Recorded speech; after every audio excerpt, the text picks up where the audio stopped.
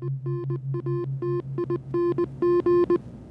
133113, initiating broadcast of Fascinating Nouns in 3, 2, 1. Hello, everyone, and welcome to Fascinating Nouns. Now, if you are listening to this transmission, we are still the galaxy's most trusted source for incredible people, places, things, and ideas.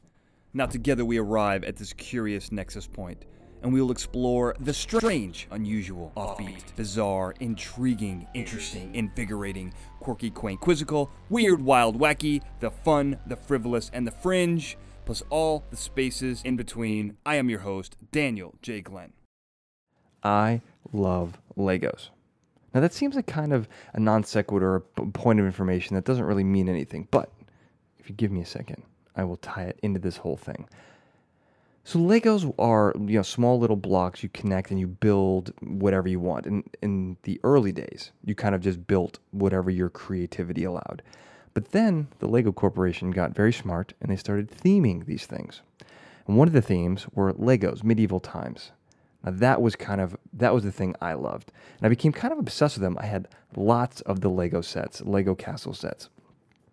And the piece de résistance that I had was called the Black Monarch Castle. Now, I was kind of a strange kid, believe it or not, and I loved following these instructions that came with the sets to the T. I liked building what I bought to build, right? If I wanted the castle, I wanted to build the castle, and I wanted to do it properly. So I'd follow these instructions to the letter. And this one was the biggest, it was 1,000+ pieces, the biggest thing I'd ever put together on my own. And I loved it. It was the point of pride. And everyone, of course, always wants a castle, but then you kind of grow out of that. Well, then I hear about a man named Michael Rubel. And he was a young kid in the 40s and 50s, and he lived next to a junkyard, and he would pull all this junk out and build these huge forts that he and his friends would hang out in, like these, and then they would collapse, and they would haul it away, and he'd build new ones. And I think he built one up to like 3 foot tall, had like fire escapes and a flag on top. These things were incredible. Well, that building bug never really left Michael, and neither did his desire to build a castle. So when he got older, he got a piece of land and built a castle over the course of 25 years, a real working castle. This thing is incredible, and there's no real way to explain it. I'm going to upload some videos on YouTube so you can get a peek into what this thing looked like. But Michael's no longer with us. His legacy lives on in Scott Rubel, who was nice enough to sit down with me. And so Scott and I are going to talk about all the different cool nuances of this real live working castle in Glendora, California, called Castle Rubel, which sits in the micronation of Rubelia. Scott, thank you so much for sitting down with me today. So now, you guys show the Huell Hauser interview. Mm-hmm.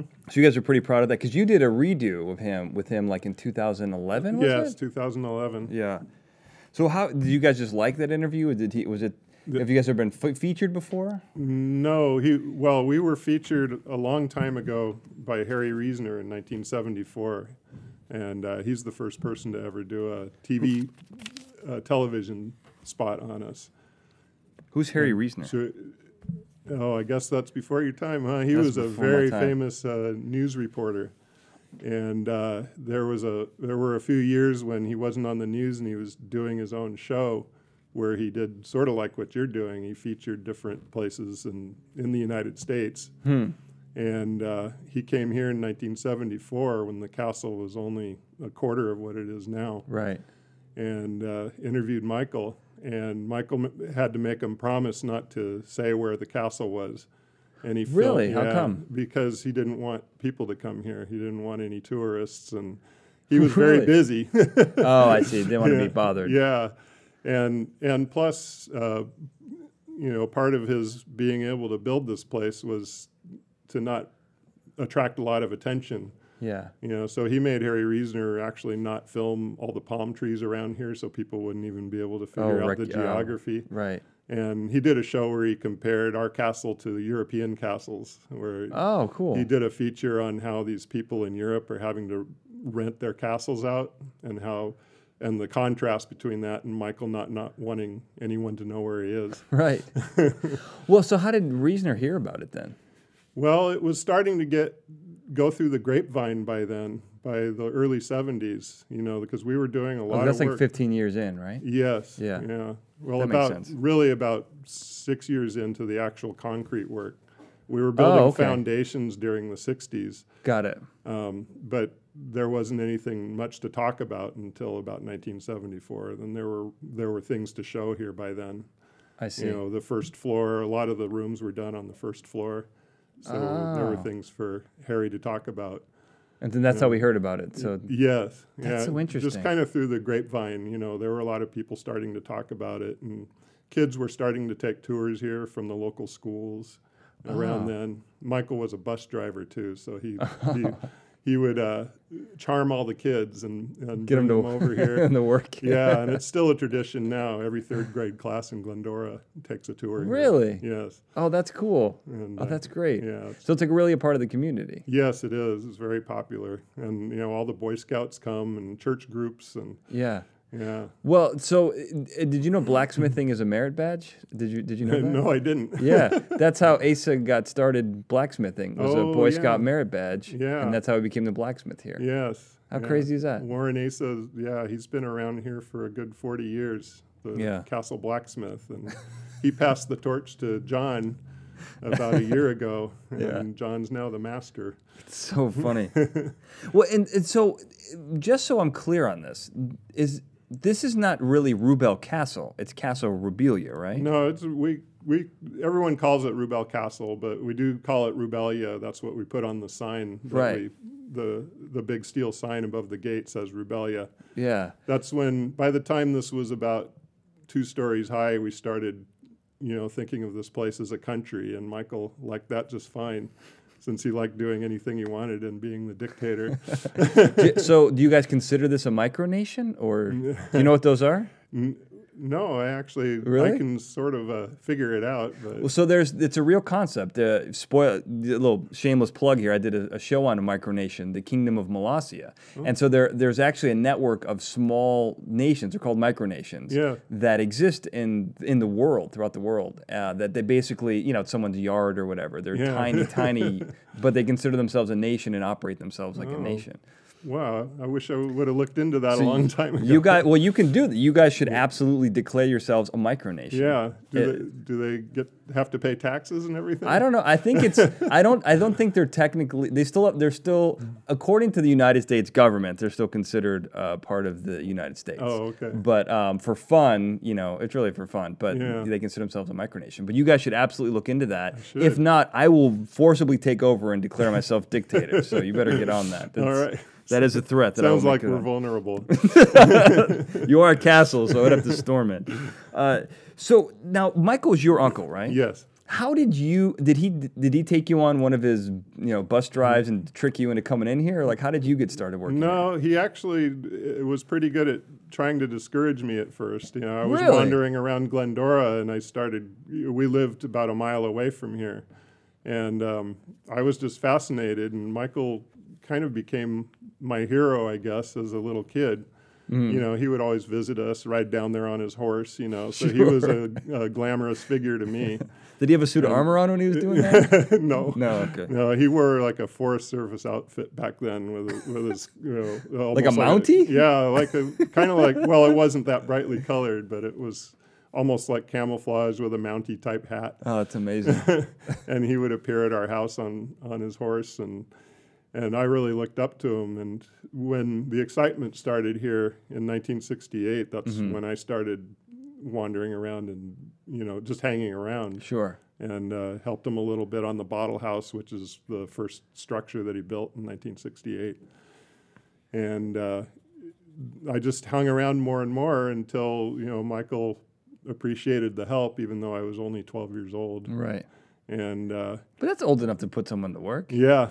Well, it certainly is. I mean, he's picking up third graders and making them shovel concrete. I mean, like a 12-year-old, Yeah, I don't think everybody knew back then how much their kids were doing. I wonder if they have back problems later in life. Do you think? Well, not like Michael did. I'm just only lucky to be 15 years younger than he was, or I probably would have had the same trouble. Oh, really? He ended up having his spine fused in the 1980s.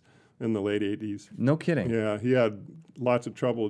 He was too strong for his own good. Wow. You know, he could pick up anything, and I'm sure that just compressed his spine. You know, I saw him carry a refrigerator all by himself upstairs. You know, What? He and I would pick up telephone poles like these that are in the rafters here. Yeah. And, you know, I Just would pick them up? Yeah, I mean, it was easy for him, you know, and I built my strength up. But, you know, if I had done it as long as he did or as often, I probably would be in just as bad a shape.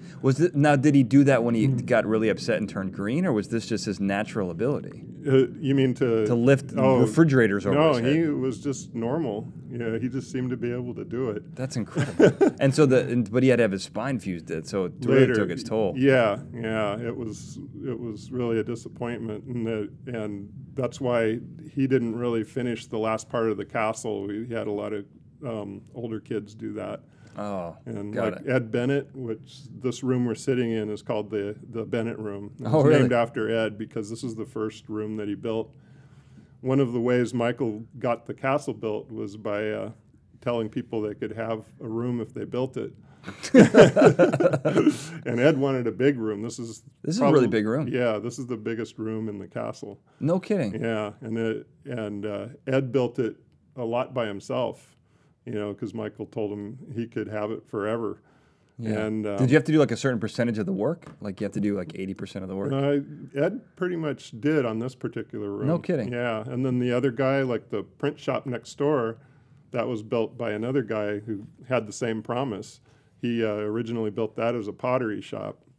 Oh, no kidding. Yeah, his name was John Petrus, and he helped build that place over there, and he was actually doing business from here, which Michael discouraged and eventually forbade. So you couldn't do business, but he had the blacksmith here. Was that only for people? Yeah, just for fun. Castle. Yeah, it's just for people to come and do their own things. So Petrus's pottery and printing press, they put that out of business? I started the print shop over there.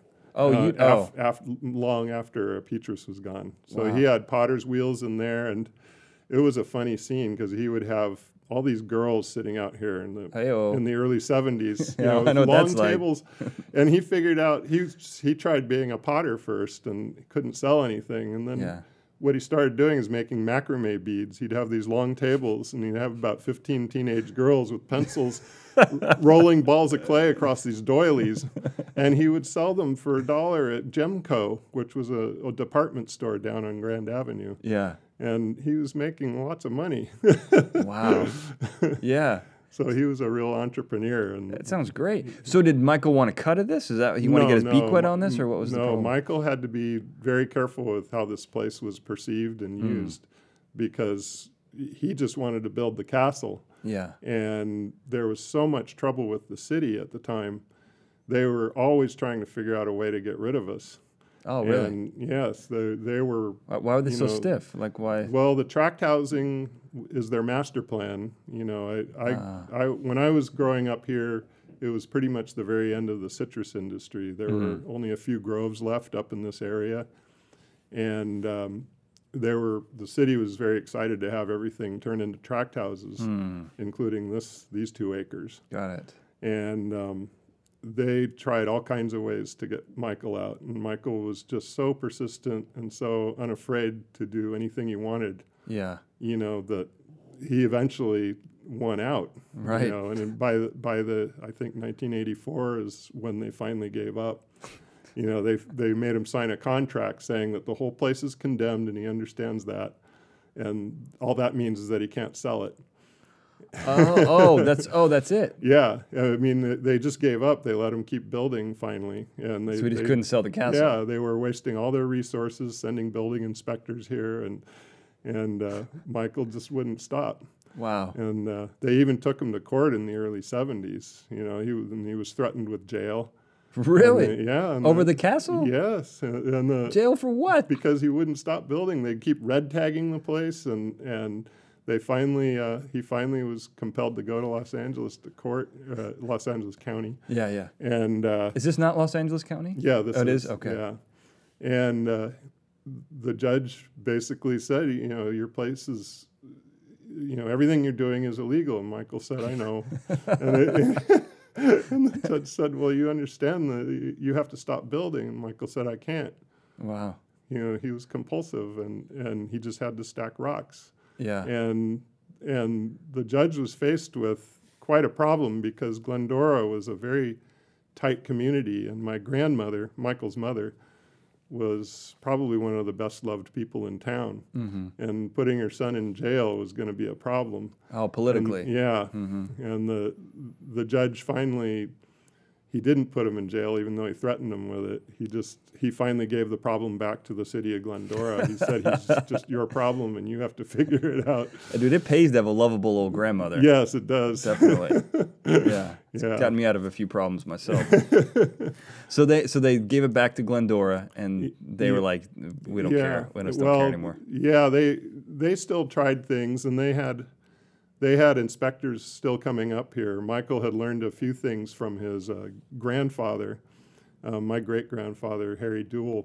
He came to live here in 1961. For a while, this was a 4-generation house with between my grandmother and her father and Michael and me all living in the packing house over there. Oh, wow. And my great-grandfather was amazing. He was in his 90s. Yeah. His wife died, and he lived in Colorado, and he came to live here for the rest of his years. No kidding. And he was a real guide to Michael. He's back before the castle was even a thought. Michael was trying to figure out how to make money. He was very poor, and the reservoir was a real resource. And one of grandfather's first ideas was that he had seen a bunch of French restaurants in Los Angeles, and he said the reservoir, back then it still had a lot of water in it. He said, you could raise frogs here for frogs' legs. And Michael thought that was wonderful. And so really? He stocked it with frogs, and it became, I don't know how many. It's like having an ostrich farm. It became like 1 million frogs in here. And, wow. And he was, the funny part of the story is grandfather told him, you don't have to kill them. You cut their legs off and they'll grow 2 legs back. And Michael thought that was, he just saw profits. Oh, God. If you do it surgically, But that's not true. That doesn't happen. No. Michael was gullible. Oh. That's so sad. Well, he didn't actually cut any legs off. He just couldn't sell them. And it became such a problem because this reservoir was like an amphitheater. Yeah. And they had been building all these tract houses around here, and it just was a problem. All these frogs made this wretched noise all night long that you could hear all the way over to Azusa. So he had to open up the drain and flush those down. Wait, what do you mean open up the drain? Like one by one in the toilet? The reservoir had a big giant drain that went down, to the flood control wash in Glendora. So he washed them all away. He gave up on the business. Well, to where? Where did they go? Well, they were supposed to go into the wash. And what does that mean? Well, there's a long concrete channel that goes all the way from the mountains, the dam, Dalton Dam, and it runs through the middle of Glendora. It crosses kind of diagonally. And all the old citrus ranches, there used to be hundreds of reservoirs like this up here. Okay. And they all drained into that wash. It was a flood channel. And what Michael didn't know at the time was that there was a construction project going on that had severed that drain line. And when he washed the frogs down the drain, it didn't go into the wash. It started bubbling up in the middle of this big development that they were building down the street. So the frogs just bubbled up? All this water and all the gunk and the algae and everything from the reservoir came up in the middle of this nicely graded, they had all the pads done and the curbs to the streets. And, oh, wow. Wow. And so that's one of the first really big bits of trouble he got in with. That's like public enemy number. So he was really public enemy number 1 around here for a long time. To the city, he was. Yeah. A lot of the neighbors loved him. Not everybody until the floods came. Yeah. But the floods really changed everything. In 1969? Yes. Well, so let me ask you I want to get to the 1969 floods, but now Michael had a cannon, right? Well, yes, he had the Civil War cannon. Well, the one he had when he was a kid. I mean the one that's sitting up on top, the live cannon that's sitting up on top of your turret right now. Well, the ones we have here are all Civil War cannons. There are a couple of acetylene cannons made out of old irrigation pipe from the citrus groves, and those are left over from Michael's childhood days. And Michael built forts all through his childhood. it started very young, and by the time he was 9, his forts were almost as tall as this castle is now. Right. And he made them out of junk, right? Oh, yeah. Yeah, he was lucky because he lived next to a city dump. And it wasn't really a dump. It was like a storage yard where they put lots of construction materials. It was just a big open space of land that the city owned. Yeah. And the house was right across the wash from that. So Michael went and started taking materials and building forts. And pretty soon he was building these giant towers on top of this junk pile. Wow. And they'd always get torn down by the city because they wanted to come get their stuff. You know, they knew they'd let them do it. Yeah. But they want their stuff But when they needed their stuff, they'd come and tie a hook to it and pull it down with a truck and take their stuff. God. And Michael would build another one. Wow. And it's like an ant. Like he didn't care if the anthill gets kicked over. He just builds it right back up. That's a good analogy. Thank you. I like that. That's what I do. There's a story he told one time of these acetylene cannons that he had learned how to make. Yeah. Carl Gunn was one of the old timers up here. He was a rancher and he knew how to weld. Wait, hold on. So a guy named Charles Gunn helped him build. Carl Gunn helped him build a cannon? Yes. That's awesome. All the old timers up here were kind of fathers to Michael as he was growing up. He lost his father when he was 6. Wow. And that's why he was wandering around all the time. Building forts. Yeah, and Carl Gunn was one of those guys who just kind of encouraged him to be wild. And that's what you want. And he kind of taught Michael how to make an acetylene cannon, and Michael had access to his tools and all that. Is it like a potato gun, or how? What is that? No, it's a big piece of irrigation pipe, and he'd weld a patch of steel on the back of it.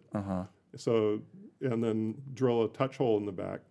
And then you put a piece of newspaper over the front with a rubber band and fill it with a few minutes worth of acetylene from the cannon, and that's the propellant. Whoa. And usually that's all you do, and it makes a lot of noise. You know, you light it with a match or a torch. Yeah. And but you could use projectiles too. Yeah. That is like a potato. You know what a potato gun is, yes, right? Yeah, it's very similar, except this seems like a high-powered potato gun. Well, they sort of were. They weren't accurate at all because the projectiles, Michael did odd jobs all over town. And one of the things he did was sweep the old print shop. And the linotype lead, the shavings were all over the floor. No. Yeah. So he'd pilfer some of the lead as he was cleaning up. You're supposed to put the lead back in the pot for the linotype machine. Right. But he would put some in his pockets, and every couple of weeks he'd get enough to put some in a coffee can. And then the coffee can would go, he'd melt it and put it in the can. The can goes over the front of the cannon, and then he could shoot these like a cannonball. Yeah. Yeah. A linotype cannonball. Yeah. And one time when he had one of these, he had a fort he was especially proud of. And it was one that had 2 towers and a drawbridge that went between them. This is a fort that he made? Yes. Oh, wow. Oh, it was really high. And there are pictures of it. I don't know if you've seen the castles. I haven't. Can I get those pictures from you? I'd like to put them online. Yes. The Castles by Mike book has them, and I can give you digital ones. But this is Clock Tower in the background. Yeah. I hear that going. Yeah. Every half hour. So, yeah, the city told him, Michael, we need all that stuff. We're going to come tear your tower down. And Michael said, you better not. He finally was putting his foot down after they tore 5 of them down. At 9 years old, he's standing up to the man. I think he was about 11 when that happened. Wow. And he and double digits. He and his friend Skipper and a bunch of other kids. You had a friend named Skipper? Yes. Trouble, doesn't it? Yeah, this sounds like something out of the 50s. This is like... Yeah, and so they got about 7 of these acetylene cannons that Carl Gunn helped them make. He didn't know that they were planning to actually use them on people. Wage war on them. Wow. And they he fortified his towers, and he set these cannons up. And when the city crew, the city had told them when they were going to come, and these trucks pulled up, and he was ready. He just lit all the fuses and ran. And all these coffee cans started flying toward the street. He didn't hurt anything. They all landed in the orange groves and everything. Right. But the city workers were grabbing their hard hats and running back to the trucks and driving away. So he won for that day. Wow, that's amazing. And surprisingly, even after that, he still actually got a real cannon for a while when he was about 11 years old. And it was a Krupp cannon. It was a German cannon that was in front of the city hall.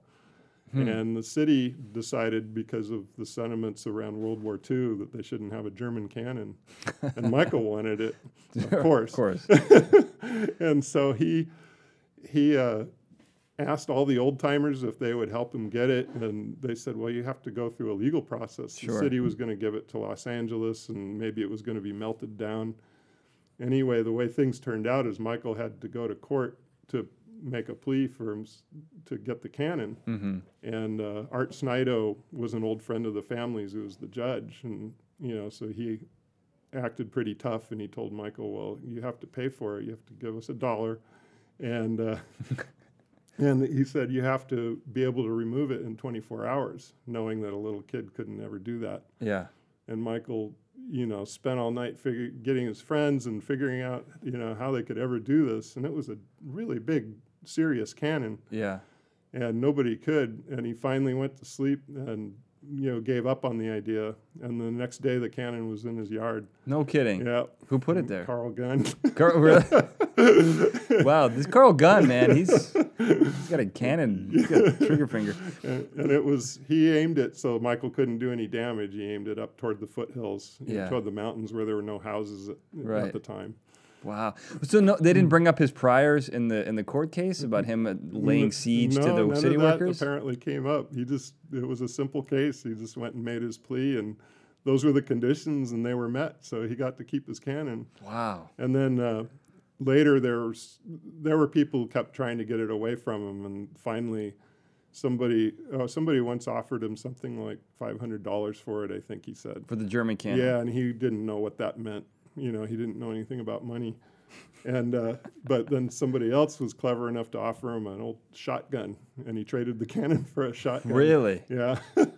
Wow. Not a $500 shotgun, no, I'm assuming. Yeah, it was like probably a $70 shotgun. Well, that's simple economics. If the kid doesn't know what to do with $500, That's make right. up and give him a good trade what he believes it's worth. Yeah. And later he would learn a lot about money, traveling the world. Yeah. And what did he do for money? Just odd jobs, bus driver? Well, this place feels very expensive to put together. I know it's a lot of, I think it's been called the largest recycled project in the world, or the first at least. Well, yeah, I'd comfortable calling it the first, at least first, okay. around here. The first around here. Fair enough. In these 2 acres, it was the first. It's very true. But when he started building the castle, of course, there was still no money, and he was a young man, and he was doing odd jobs. He was a skip tracer for a while, finding people who owed money to banks, and he got hired for that. And then later he was a bus driver. But like a bounty hunter almost.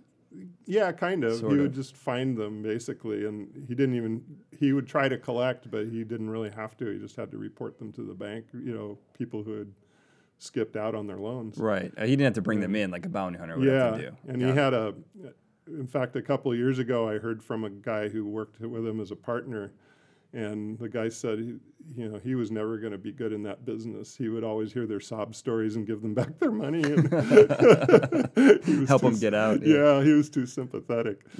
So he didn't last a long time in that job. Yeah. But, and he had a lot of other jobs, and as a little kid, he had jobs all the time too. Yeah.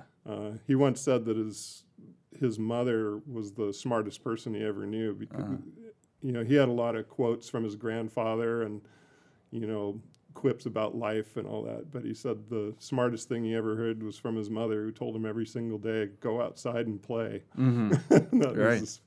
And that's what he did. And he was playing, but he would get taken up by these ranchers around here and put to work. Yeah. Either lighting smudge pots or shooting gophers. Jeez. And, that was a job? Yeah, they would pay for gopher tails. And so he'd trap them and shoot them. So he was always walking around here with a gun as a little kid. Sure. And a lot of the kids were. Yeah. And it was just normal back then. In fact, they used to play army with real guns. Their fathers had all given these kids old shotguns, like pinfire shotguns, that weren't very powerful from the 1800s. Right. And then they all played army with those. And they'd shoot each other? Yeah. With like salt pellets? They had to play. They played in the orange groves, and the rule was that you couldn't shoot somebody unless he was 13 trees away. So you'd count 13 trees, and then you could pull the trigger, and it wouldn't really hurt. You just know you've been shot, and you could play dead. Wow.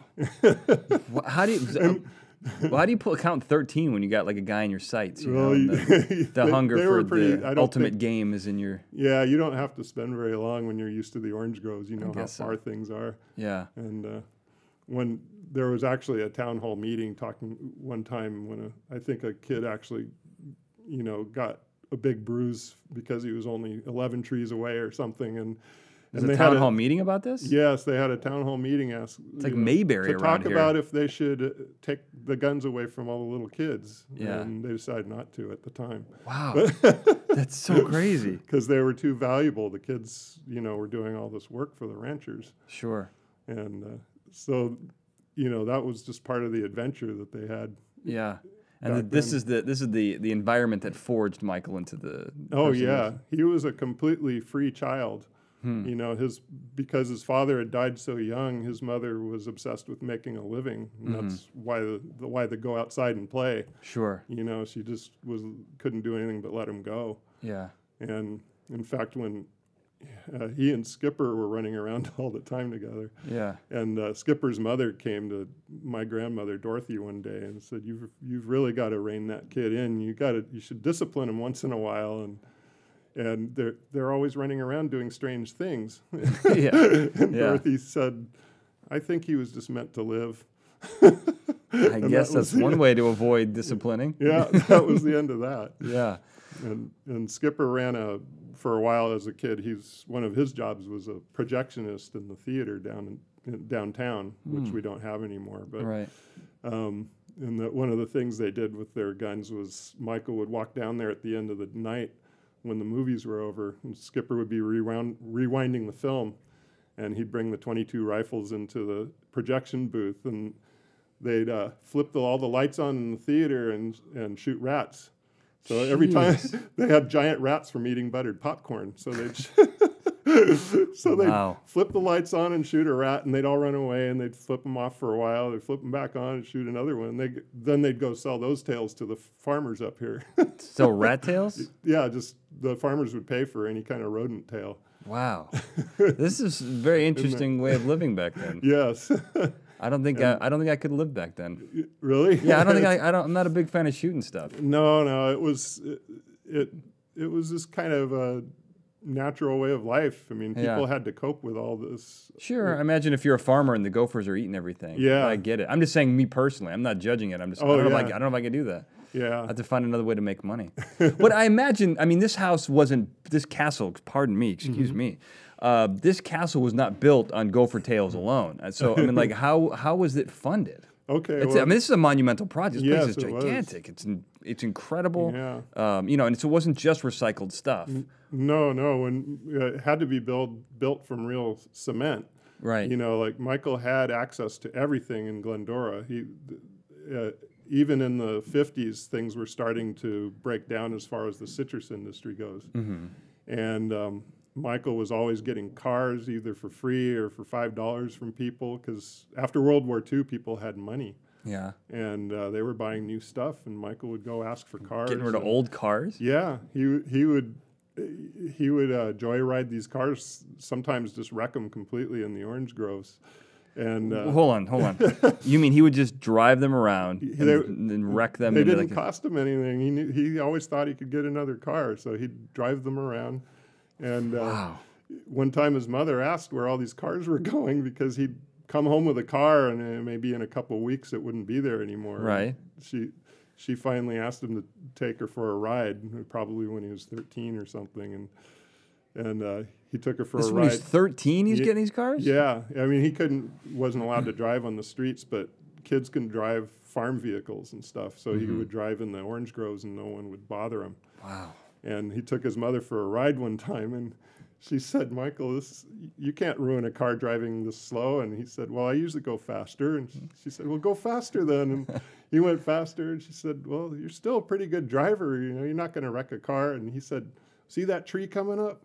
Throw your door open." So that's how he communicated to her what was happening to all the cars. Just ghost riding them into the trees. Wow. And Wow. so, and some of them are still down there. You can see The cars are? Yeah, they're running old trucks, flatbed farm trucks, Uh-huh. and some of them don't have cabs because they've been taken off by tree limbs and stuff like that. Wow. Man, he really did get away with a lot. I've got a brother like this who is the luckiest person. I mean, look, he gets into trouble. He does really stupid things all the time, and he'll tell you he has bad luck. But I watch him, and I'm like, for the amount of things that he does, his luck is incredible. Really? And I feel like Michael, and my brother's name is Michael as well. Really? I don't know if that means anything. It might. But it sounds like your Michael was extraordinarily lucky in life, just in general. He was, yeah. He always, even near the end of his life, he just said how grateful he was that everything just worked out. Yeah. And even during the castle building process, when people were worried about how he would do something or how he would get a tool or how he'd move something, and Michael always said, "Don't worry, when we need it, it'll be there." And it was. Yeah, and it always was. And that included, back to the money thing. Yeah. When he started building the bottle house, he was so poor, he was driving all the way to Colton and shoveling his own cement off the ground that was spilling out of the hoppers, when they were filling the trucks. Yeah. And bringing his own cement back because he couldn't buy bags of cement down at the hardware store. Wow. Wow. And finally, one of the old timers named Stan Baird told Michael to buy all his cement on his account at the hardware store. Whoops. And Walt Wiley, giving an alcoholic like just put it on my tab. He probably, he knew Michael since he was a baby, but he probably still misjudged how persistent Michael was going to be. Yeah. That's a monumental mistake. Paid for cement until he died.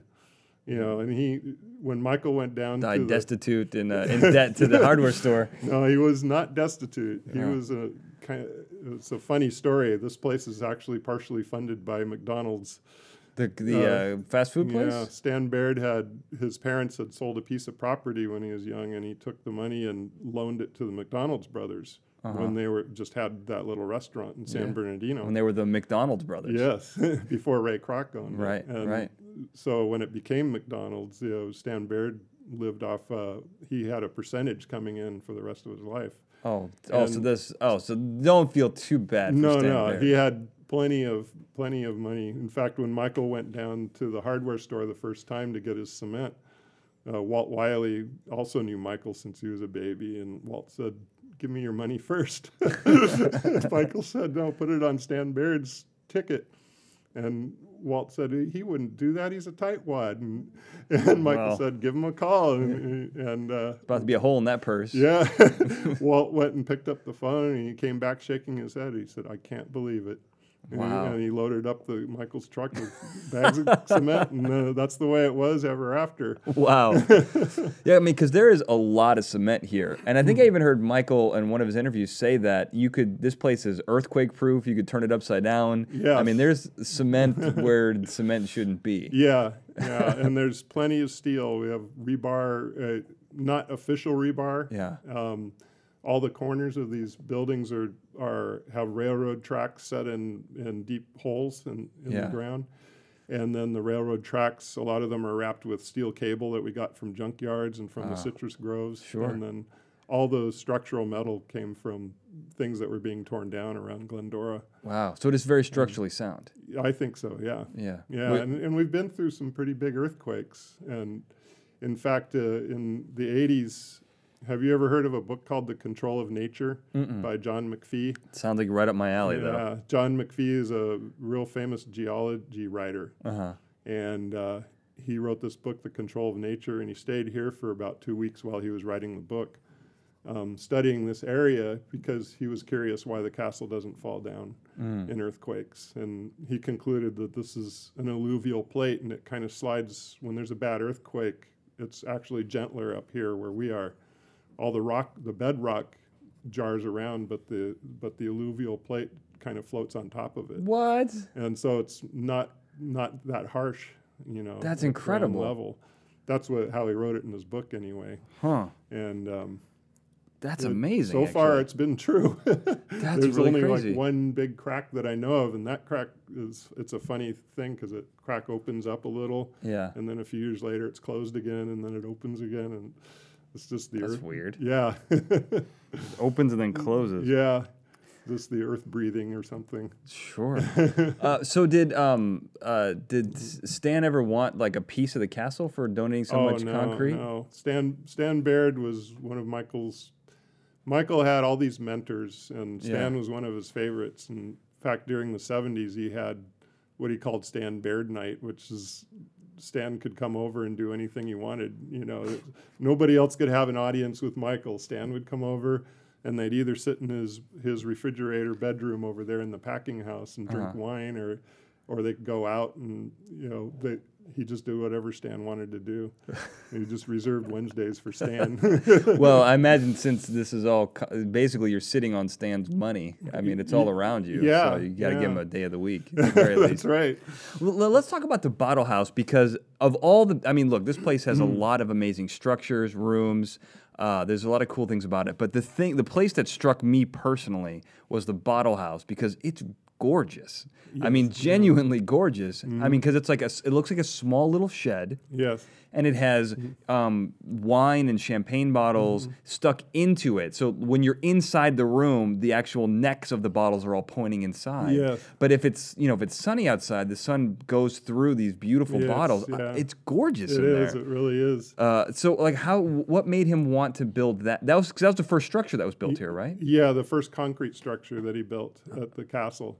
And that's when he was going and getting his own cement off the ground. So that's like talk about a passion project. Yeah, well, he was kind of driven, and it's unclear whether he was really getting ideas about the castle yet at that time. He probably was, but he built the bottle house basically to be alone, you know, because his mother and grandfather were living there in the Tin Palace, which is the name for the packing house, and. Where his mother had all the parties. Yes, and he couldn't stand it was just so noisy and active all the time.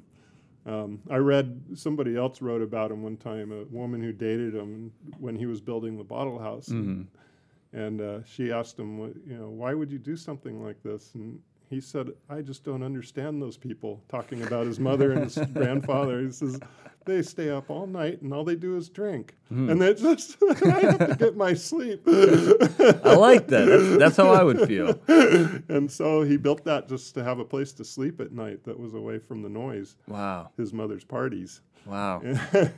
And it's a humble little thing, and the bed is up in the loft. You go up a little stepladder and up into the loft.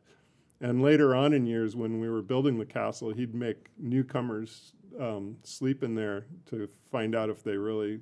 It was kind of a test to find out if they really liked the place, because that's amazing. For a long time, we had no electricity down in there. You know, we all had. I lived in there off and on for a few years, and there was just kerosene lamps in the stove, and and you had to get up early because as soon as the sun hit that tin roof, it turned into an oven. Right. That's and true. So it made sure, you know, it was kind of his training for new workers. You know, they'd be up. They can handle that.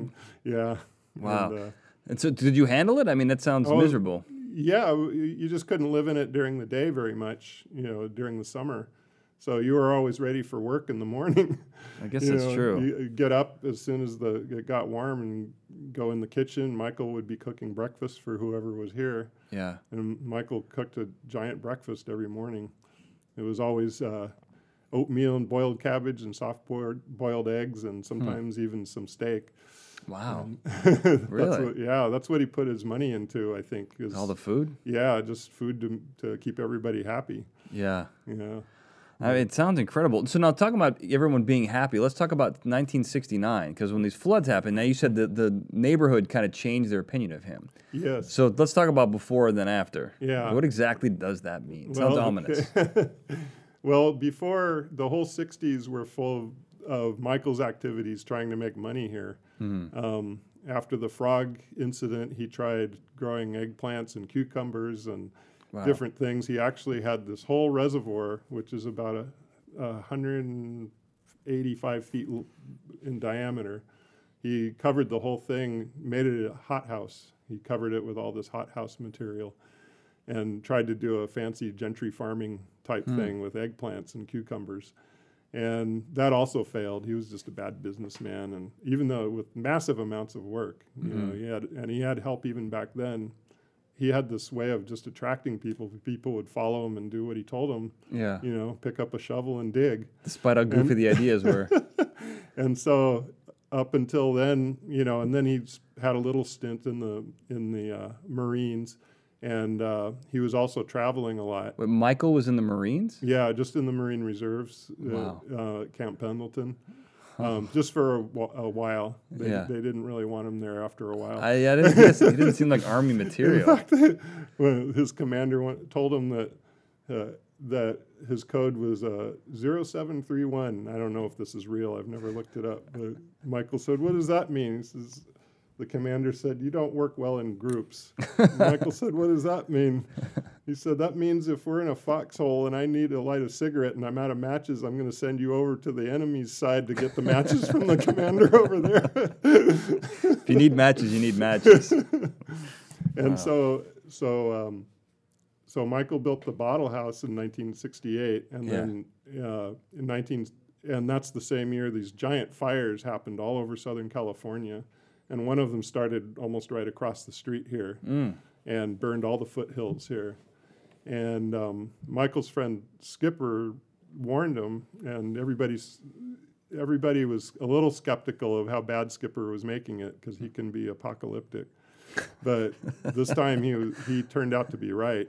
And he told Michael, when next winter, you're going to lose everything. You know, there was no wall around this place. And he said the floods are going to come, and he's the one who motivated Michael to start early and build all these barricades and all these walls on the north side of the Tin Palace to try to protect the buildings. Mm-hmm. And when the floods actually came, these torrential rains, it made news all over it was worldwide news actually, because it affected all of Southern California from Santa Barbara down practically to Mexico. There were these giant fires and then giant floods everywhere. And so when the floods came here, the city won't admit it, but we think that they tried to actually funnel the mud right into our, made a bullseye out of our buildings. Normally I'd say that's a little much, but I'm a conspiracy theorist. He did launch shoot cannons at the fort. Yeah, there was some revenge to be had. Yeah, there might be something to that story. They should have made the mud go down Live Oak Avenue there. Yeah. And by the time this wall of mud was rushing down here. That's crazy. Skipper went and requisitioned a tractor, which meant that this tractor belonged to the flood control people, and he hot wired it and started pushing everything around, trying to divert the mud down to Live Oak and driving it around until it ran out of gas. And then we started using our own tractors. Yeah. I was just a little kid, so I was just, wasn't much help, but I was here. Right. And Michael built these barricades that Michael had built were starting to come down against the mud too. And then every time those came down, we were ready with sandbags, and we had sandbags stacked 8 feet high. Whoa. And the mud came in under the packing house and poured into the wine cellar, and it was terrible. And it was doing this, of course, to everyone's houses, all these tract houses, which were new at the time. Mm-hmm. It was coming through our driveway and then turning down that cul-de-sac on the east side. And that's what really changed everything, is that we had so many volunteers here, probably 100 people, and more than we could use. And we sent them out, on patrols to help other neighbors. And we dug people out, and people actually slept here in the packing house in sleeping bags while they got their houses fixed. And it just changed the neighborhood sentiment towards us completely. And after those floods, we didn't have any enemies left. Really? As far as the neighbors go. Sure. I'm sure that didn't really, it probably upset the mayor and the city council and all that stuff. Yeah. They were still against you. Yeah, the city didn't save anybody. Michael got all the credit. It's amazing. As he deserved. Now, didn't Michael run for city council too? Yes. So he tried to get his way into politics. I think in 70 or 71, he ran for city council. Yeah. For some reason, he thought that would solve his problems. He thought he was going to be threatening to all these councilmen who were against him. Yeah. And his natural way was to not take things that seriously, and he didn't. And one of his mottos was, "What the hell, vote for Rubel." One man can't ruin everything. And so that didn't work out. He pretty much lost in a landslide.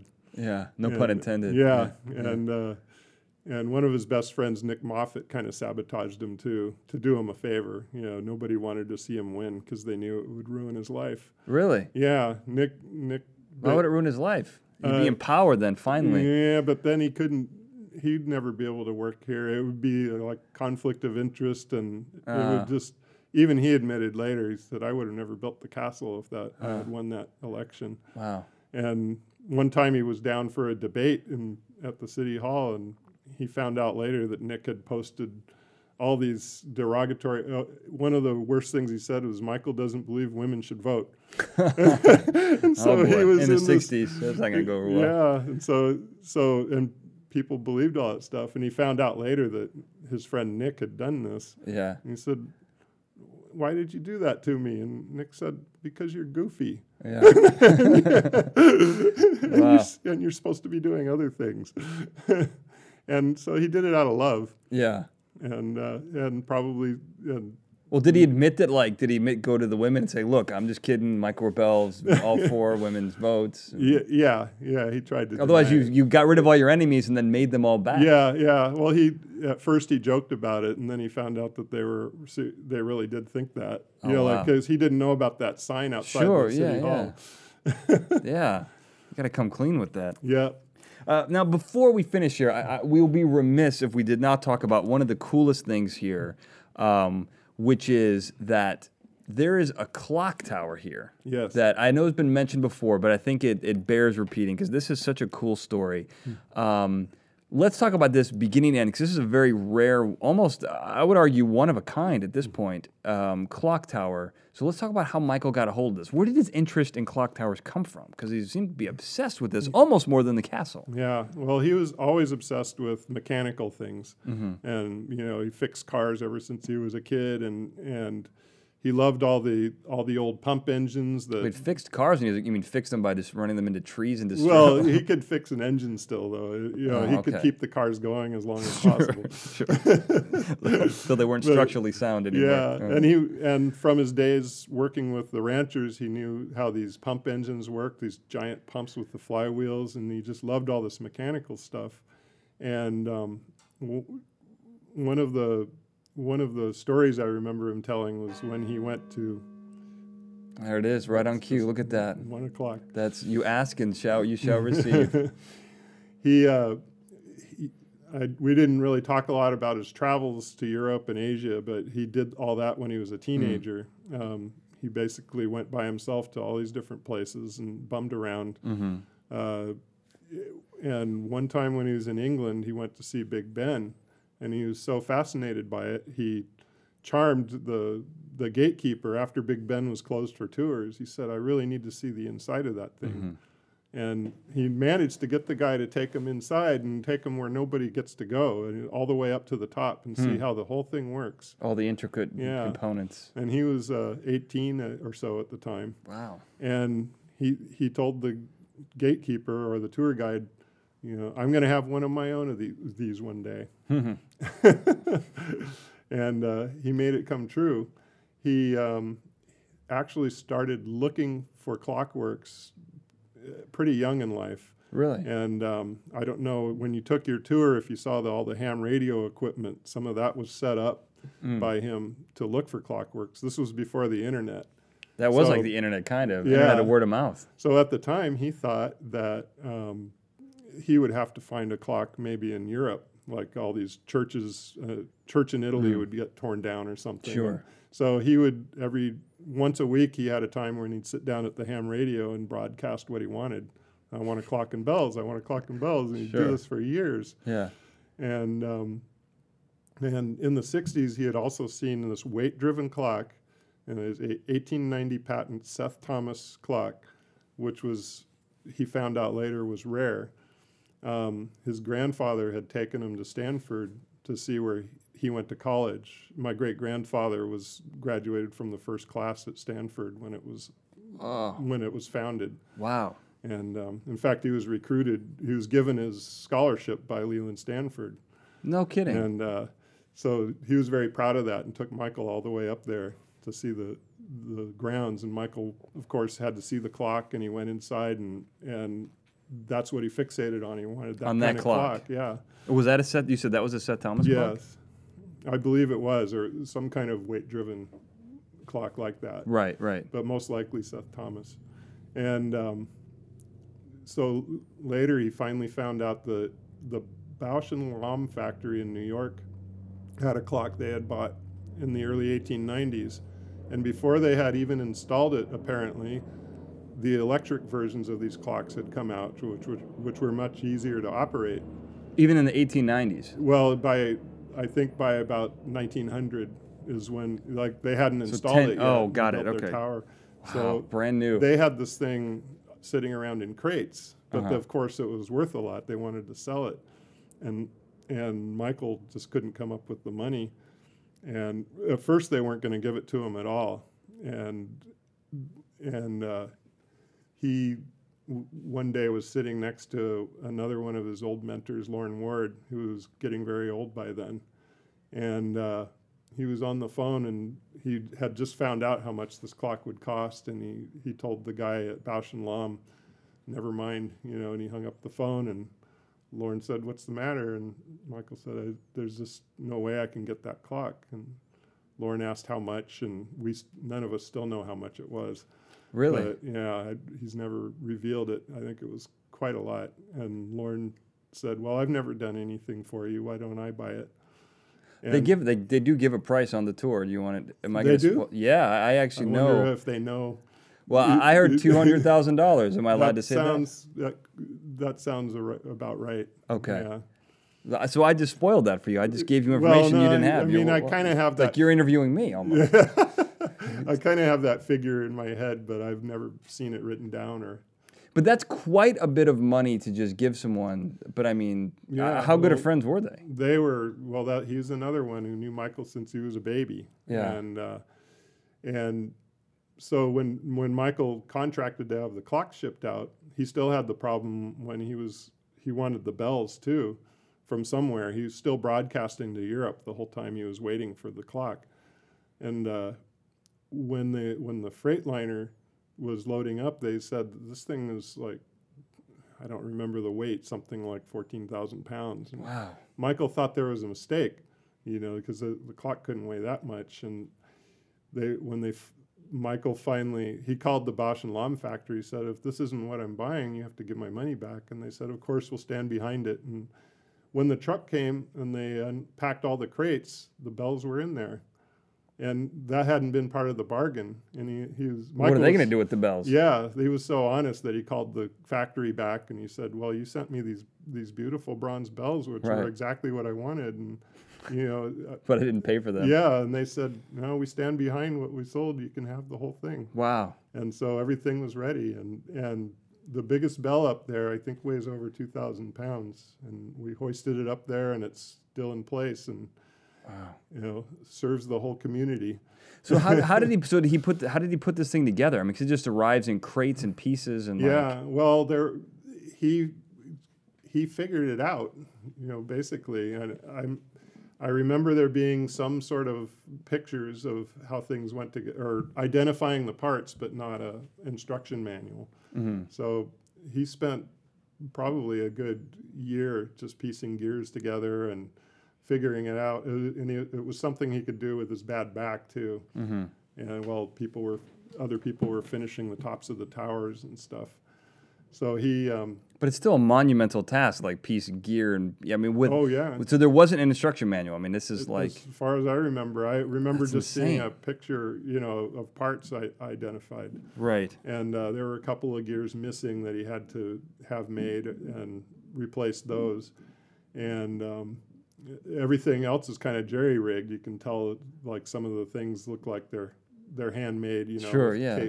Because the cables didn't come with it and all that. Right, so right, we made right. our own weights. The weights didn't come either. We made our own. It didn't come with it's a weight-driven clock. Yeah, but I think you're expected to get your own Get your own weights? Well, your own lead, you can make your own weights, or you could buy weights pretty easily. In the 1890s. Yeah, yeah, well, Because it has to be a specific weight, I assume. yeah, I don't know how specific it is, but you're probably right. Yeah, I mean, it has to be I would imagine if it's a pendulum, it's got the weight at the bottom determines how it's going to, go back and forth, which determines how long a second is by the mind of a clock. Well, and the pendulum is another neat story. The technology of that clock is pretty advanced. There's a vessel of mercury in the pendulum. Vessel of mercury? Yes, and when it heats up and the pendulum has to expand and contract with the heat. So this mercury is meant to go up a tube and compensate for the center of balance and keep the pendulum swinging at just the right speed. That is genuinely incredible. It is. It's really it's amazing, these machines from the 1800s. It's all that's why steampunk's so cool. Yeah, it's like this whole idea of advanced technology with old equipment. But that's incredible. I mean, that represents to me human ingenuity. Oh, right? It is. Because now you can get lazy with a computer because a computer can do anything. So you can program it to do anything, and it's amazing. Don't get me wrong. But if you have to make a pendulum be accurate when it heats up, and you put mercury in the middle of it, that's incredible. It really is. And watching how some of these machines work, like the old water pumps and my printing presses over there, the old letter presses. Yeah. They're just amazing machines, and they'll go forever as long as you put oil on them. Yeah. Well, the one thing I forgot to mention that's kind of cool is there's like a 16-ton single piston engine that powers a water fountain. Yes. Which is the definition of like Rube Goldberg, like over engineering, which is pretty cool. Yeah, that was a pump engine we got out of that was a pump engine for the city of Laverne. And we got it out near Route 66 back in the early 60s. Yeah. And Michael had always wanted these engines. He knew where they all were because he spent so much time in the mountains as a kid. Yeah. He knew where everything was. Everything he ever wanted, he could go back. He had a photographic memory. He could find the old gold mines in Azusa and go get stuff out of those. Oh, wow. He was amazing.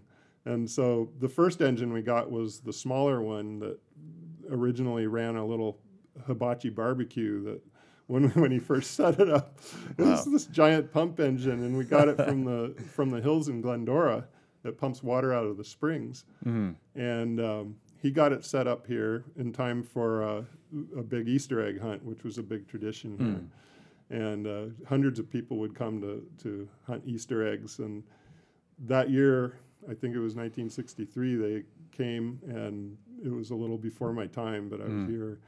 And people came and saw this pump engine chugging away, making all this noise, and the flywheels, and my uncle's there in his overalls and pumping oil everywhere, and he's so happy. And there was this pump's meant to bring thousands of gallons of water out of the mountains. Of course. He had it going from the pulley down to a little brick pad, running a hibachi, and a single chicken was going around over the coals. And there were 300 people waiting to eat. That's so funny. That's amazing. And then the other machine is twice as big as that one, and that's the one from Laverne. And when he set that up, he ran it so the radiator water went into the bird bath. Oh, so I got it. Pumped the radiator water into there, and at first I think, the birds were kind of turned off by the hot water. They'd land and then fly away squawking.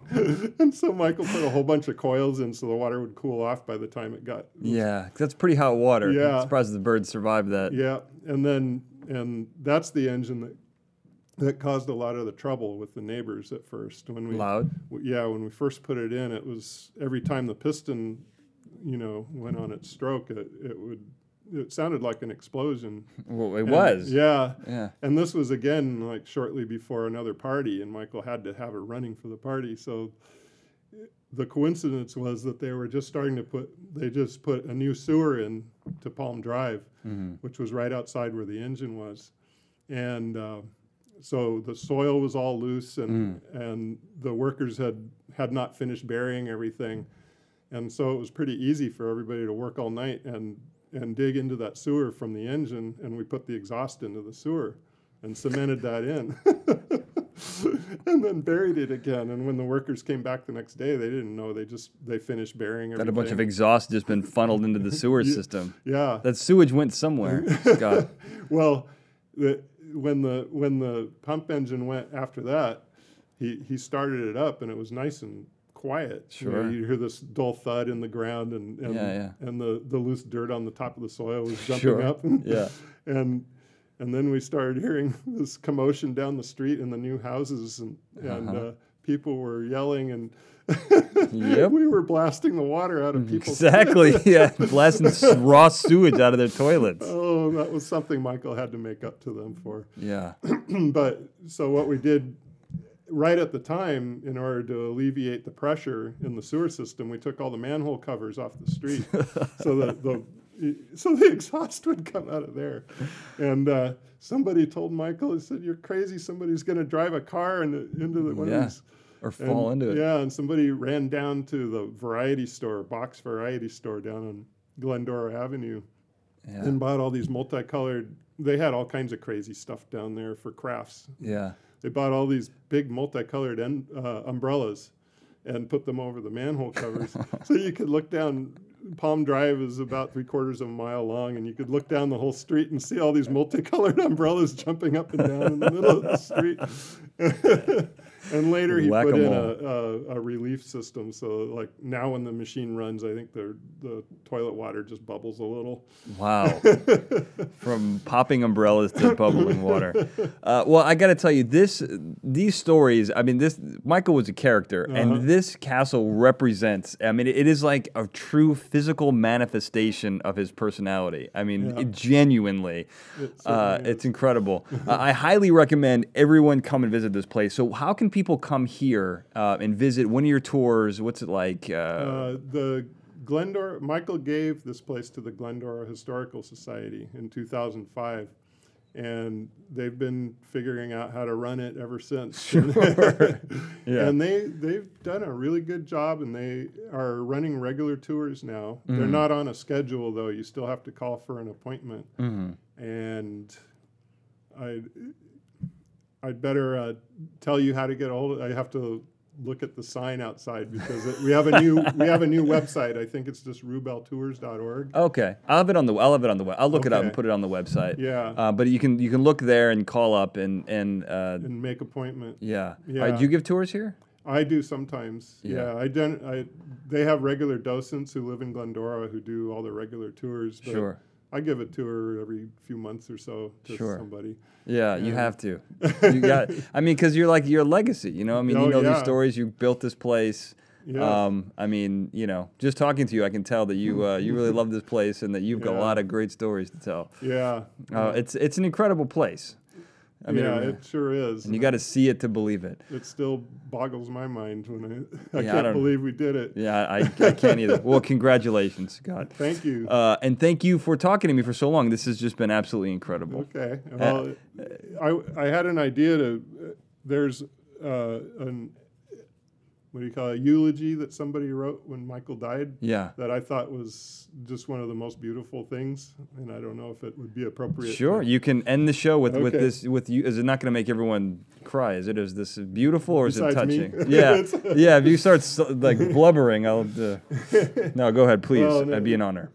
This is written by Chriswell Goldberg, who used to live here in the '60s and early '70s. She was, I think, actually the first woman Michael asked to marry him. Really? Oh, wow. But anyway, she kind of grew up here, too, for a while. And she still comes back. She lives up north. But a lot of people, when he died, wrote some beautiful things. But this is just puts it all in a short paragraph. All right. When Michael left the planet, the world lost one of its most unique people. He was the unwilling recipient of the charismatic gene that attracted many people. Those of us fortunate enough to have crossed paths with him were the chosen ones. We got lucky. What we built was not a place, a bottle house, a box factory, a tin palace, a tree house, a bird bath, a castle. We got to build our lives. We got to create ourselves and create a spot for ourselves in the universe. We don't hold you responsible, Michael. We just thank you. That's beautiful. That's beautiful. Scott, thank you so much. Thank you. Thank you. And I want to thank everyone for listening. Have a good night. Fascinating Nouns is a Glencoe production and is hosted and produced by me, Daniel J. Glenn. The show producer for this episode was Sarah Brandt. The Fascinating Nouns introduction was produced by Daniel J. Glenn and E. A. Barrientos, with music and sound design written and performed by E. A. Barrientos. Go to fascinatingnouns.com to listen to every episode, and I would encourage you to follow the show on social media. You'll find links to the show's Twitter, Facebook, Instagram, Pinterest, and YouTube pages at the bottom of the Fascinating Nouns webpage. And if you really want to stay in touch and get an eye into my brain, you can also subscribe to the newsletter, which will tell you about upcoming guests and all my upcoming projects. And if you never want to miss an episode of Fascinating Nouns, subscribe. iTunes, Stitcher, and now Google Play. And if you want to see everything that I'm doing, go to danieljglenn.com. Thank you so much for listening. End of transmission.